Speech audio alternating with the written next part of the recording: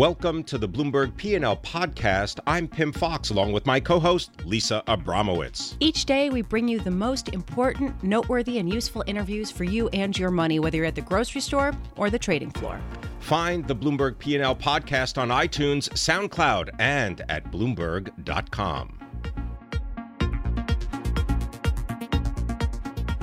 Let's turn our attention now to Donald Trump after his inauguration and the immediate challenges that he has taking office. Justin Sink is our U.S. government reporter for Bloomberg. Justin, thank you very much for being with us. Where do we start? Affordable Care Act, immigration. What are the hot topics that the president, Donald Trump, will deal with most immediately? Thanks for having me. Yeah, I think it's going to be a little bit of everything. Certainly the topics that you mentioned. The president-elect has talked about how he wants to take executive action on border security virtually as soon as he enters office. Republicans on the Hill are obviously very eager to roll back the Affordable Care Act.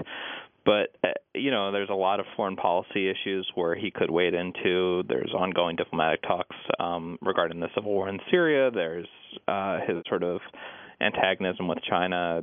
He may label them a currency manipulator and seek to impose new tariffs. And so I think across the board, one thing that we're hearing a lot from Trump aides is that they want to make a big splash and big impact very early, if not today, certainly by Monday of this week. And the idea here is to show that Donald Trump, who is somebody who hasn't been in government before, is able to be effective and start fulfilling his campaign promises very early in this administration. How quickly can we expect to see some Supreme Court nominees to fill the empty role currently out there?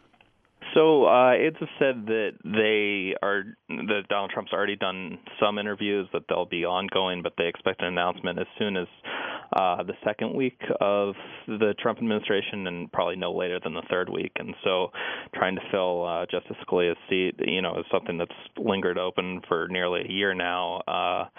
But we expect pretty quick action and most likely a fairly quick Senate confirmation once a nomination is picked. We've heard a lot about the hundreds of positions within the administration that are currently vacant as this transition goes on. Do you have a sense of who is managing that whole transition and sort of vetting different people for those roles as Trump takes on these other responsibilities? So Mike Pence, the vice president-elect, has been heading the transition effort so far. He's going to hand off that responsibility as he enters office. But one of the kind of interesting points that your question gets to is the fact that there are kind of different centers of power within the Trump White House. So there's the sort of traditional establishment, Reince Priebus, RNC area. There's the Steve Bannon, alt-right, different kind of Trump Republican power center, and then there's the Trump family itself. So Jared Kushner, Ivanka, and these are people who also have weighed in, especially on kind of top level picks. And so, especially as the administration is getting filled out at lower levels, there's a lot of back and forth between these kind of different power centers, with all of them kind of needing to sign off on, especially people who have influential policymaking roles. Well, Justin, as President Obama and the Trumps get ready to leave the White House, one trip that Donald Trump may be taking relatively quickly in his administration, at least according to Sean Spicer, who's the incoming White House press secretary, is a visit to CIA headquarters in Langley, Virginia. Have you heard anything about that? Yeah, so obviously I've heard Sean's comments, and this is interesting because, a big sort of theme of the transition has been conflict between the Trump team and Trump himself and the intelligence community. I think there's going to be some attempt at fence mending there and kind of getting past the big controversy over Russian involvement in the hack of John Podesta, who was Hillary Clinton's campaign chairman, and the Democratic National Committee, something that Trump kind of publicly doubted for a long time but has now come to accept. And so I think it would be an attempt to reset that relationship. We also expect, in terms of sort of early travel, that one of, if not his first domestic trip, will be up to Philadelphia next week, where Republican lawmakers are having their winter retreat, and that'll be a opportunity for Trump to meet with them and kind of set forward some of those policy goals that will require legislative action that we were talking about earlier. Justin Sink, thank you so much for joining us. Justin Sink, U.S. government reporter for Bloomberg, talking about what President-elect Trump's immediate steps will be after he takes office.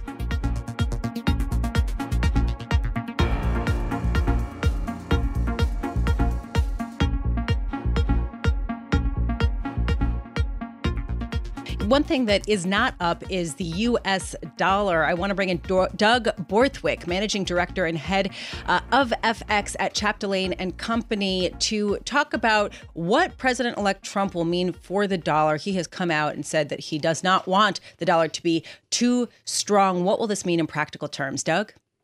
Yeah, thank you very much for having me. I think that one of the most important statements that Trump has made so far is that he wants to make America more competitive. And I think that we all know, based on economics classes, that multinationals like to manufacture in countries with a depreciating currency while exporting to those goods to one with an appreciating currency. And for that reason, you see people manufacturing in China, exports that then go into the United States. Why would you want that? Well, you want that because you want to have cheaper employees, and you want to earn more on what you're selling. So how could President Trump effectively weaken the dollar, and would he take such steps? Well, one of the most interesting things would be the strong dollar policy that's been enforced really since 1994, ever since Lloyd Benson was there with Mickey Cantor. And back then, we were trying to do trade relationships, and dollar-yen was trading at 75. Once we had the trade relationships in place, they brought in the strong dollar policy, which then saw dollar-yen move from 75 to its current levels now. Now, what's happened since then is the U.S. has essentially become 50% more expensive in terms of its labor than maybe Japan. And so as the dollar keeps on strengthening, it makes the U.S. less and less competitive. Now, the U.S. has exported more, but what they're exporting these days is U.S. treasuries. So many countries in the world say, we'll buy U.S. treasuries because U.S. currency is a strong dollar policy. The dollar will go up, our treasuries will be worth more. It's not really about the yield on the treasuries. It's more about the fact that the dollar's been strengthening. Now, President-elect Trump looks at this and says, you know what, when you sell treasuries, you're not really creating jobs, but if we wanted to create jobs, we have to have manufacturing back in the U.S. One way to do that would be to end the strong dollar policy. And of course, there's another way. I mean, you laid out this scenario about, manufacturing in countries with depreciating currencies and then shipping to places like the U.S. with appreciating currencies. Of course, there's the talk of this import tax and in a way for companies to make products here in the U.S. as opposed to making them in places like China. How does that prospect change the equation for companies when it comes to where they do business? Well, I think that companies are being encouraged either through the import tax or from any sort of dollar policy change to be much more encouraged to manufacture in the U.S. to sell to the U.S. And I think that's certainly one of Trump's main agenda parts. Hey, Doug, I'm wondering if you could tell us about the Chinese yuan and whether there's a possibility that the value of the yuan will rise against the U.S. dollar.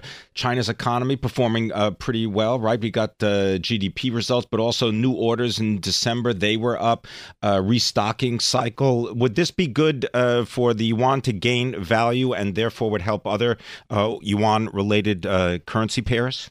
Absolutely. The yuan is linked to the U.S. dollar through the basket that it trades off of, which is really a guide, but it trades back and forth with it. When you see the dollar strengthen, you also see then dollar China go higher or the yuan get weaker.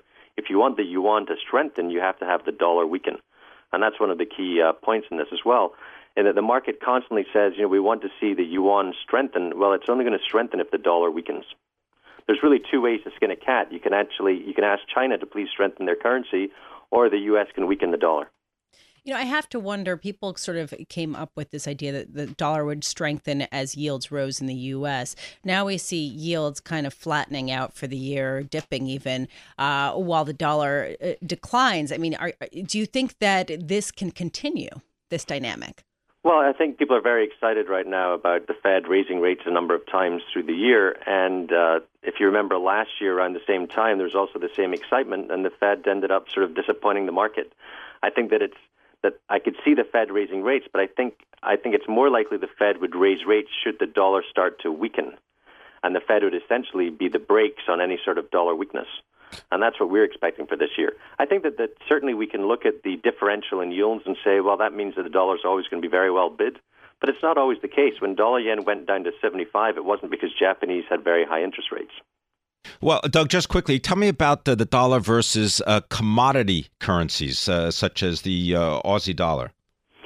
Well, I think that if you do see a dollar weakness, I'd expect to see the Aussie dollar start to rally. Remember, dollar weakness will spread inflation abroad. And there's one thing that all banks are worried about right now. It's the deflation that they're seeing. They're not seeing any inflation. Dollar weakness will see inflation in commodity prices. If that's the case, obviously the Aussie dollar would strengthen, and also I think you see the Rand strengthen, the Kiwi strengthen, and Canada strengthen. I want to thank you very much for joining us. Douglas Borthwick is Managing Director, Head of FX at Chapdelaine and Company, speaking about currencies.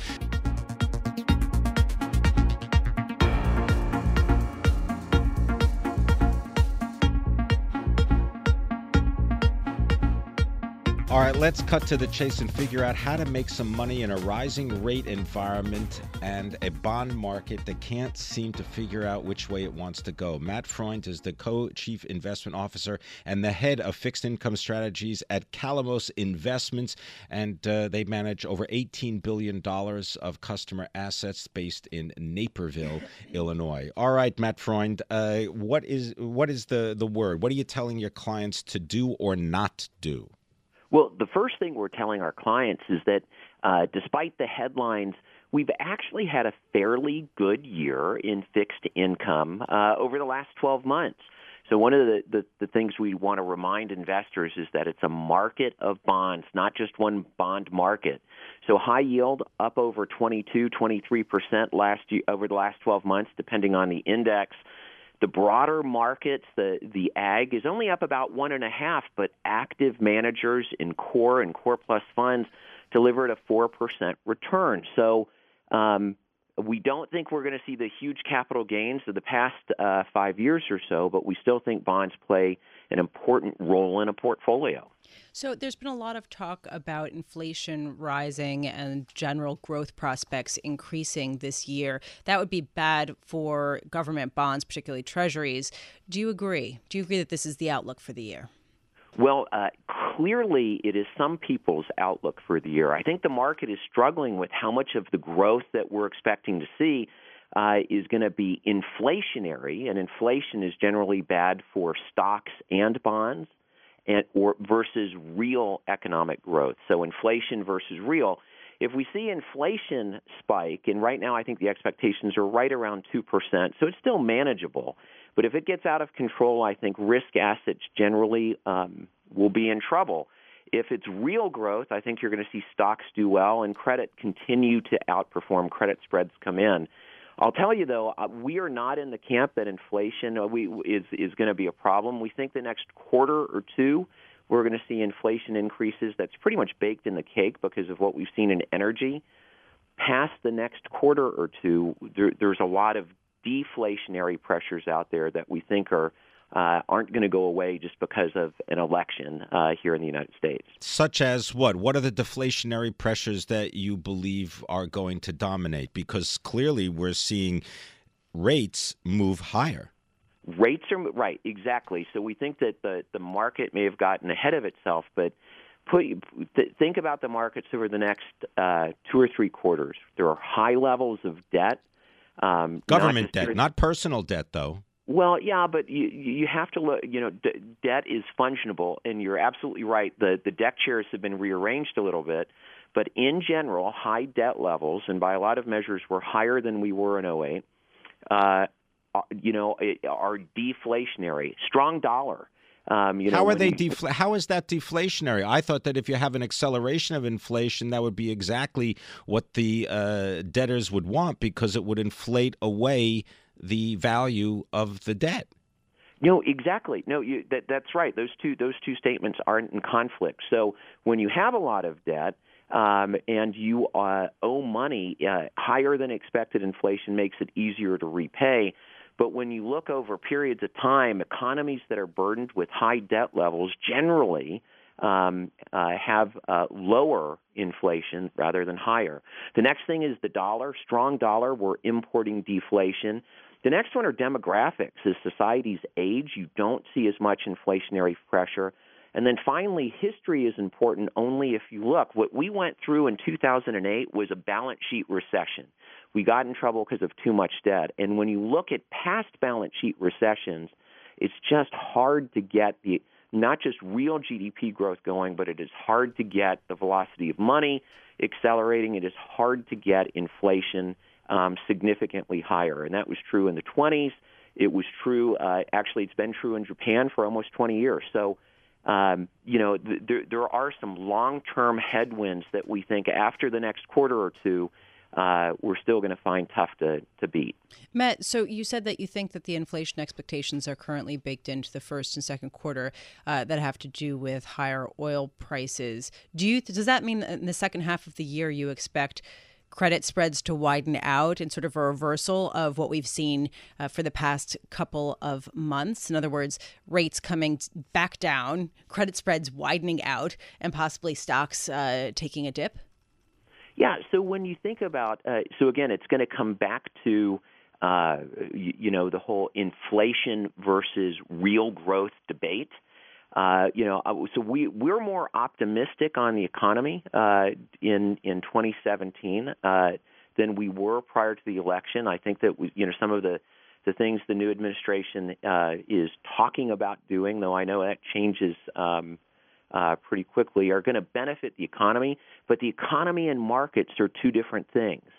So I suspect that as the economy does a little better, that's going to be supportive of credit spreads.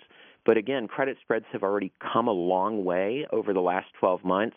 So we think they can grind tighter, but it's not going to be dramatic. So we expect a gradual improvement, spreads grinding tighter.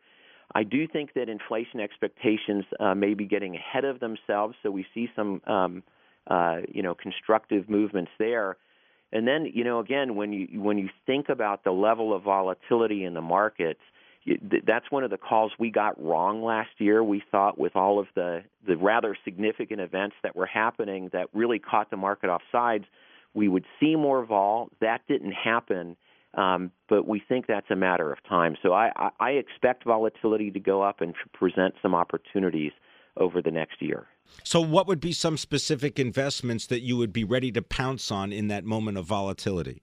So high yield is one of them. So we're still, and my team disagrees with me a little bit here, but I think that high yield on a risk-adjusted basis is still fairly attractive. So we have positive but more modest expectations on equities over the next 12 months. We don't expect losses, but again, valuations have priced a lot of the good news in. So in that environment, where high yield is yielding about 5.5%, 6%, depending on what part of the market you're looking at, on a risk-adjusted basis, we think that makes sense, but most of the opportunity is in the CCC space, and you have to be very selective and very careful when you're investing in CCC, so make sure you hire a good manager.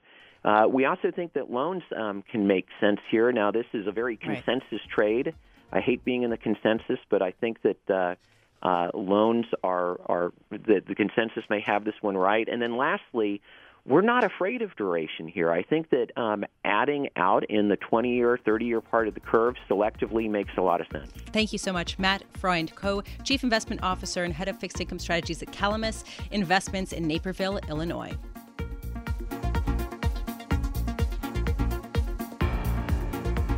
Thanks for listening to the Bloomberg P&L podcast. You can subscribe and listen to interviews at iTunes, SoundCloud, or whatever podcast platform you prefer. I'm Pimm Fox. I'm out there on Twitter at Pimm Fox. I'm out there on Twitter at Lisa Abramowicz1. Before the podcast, you can always catch us worldwide on Bloomberg Radio.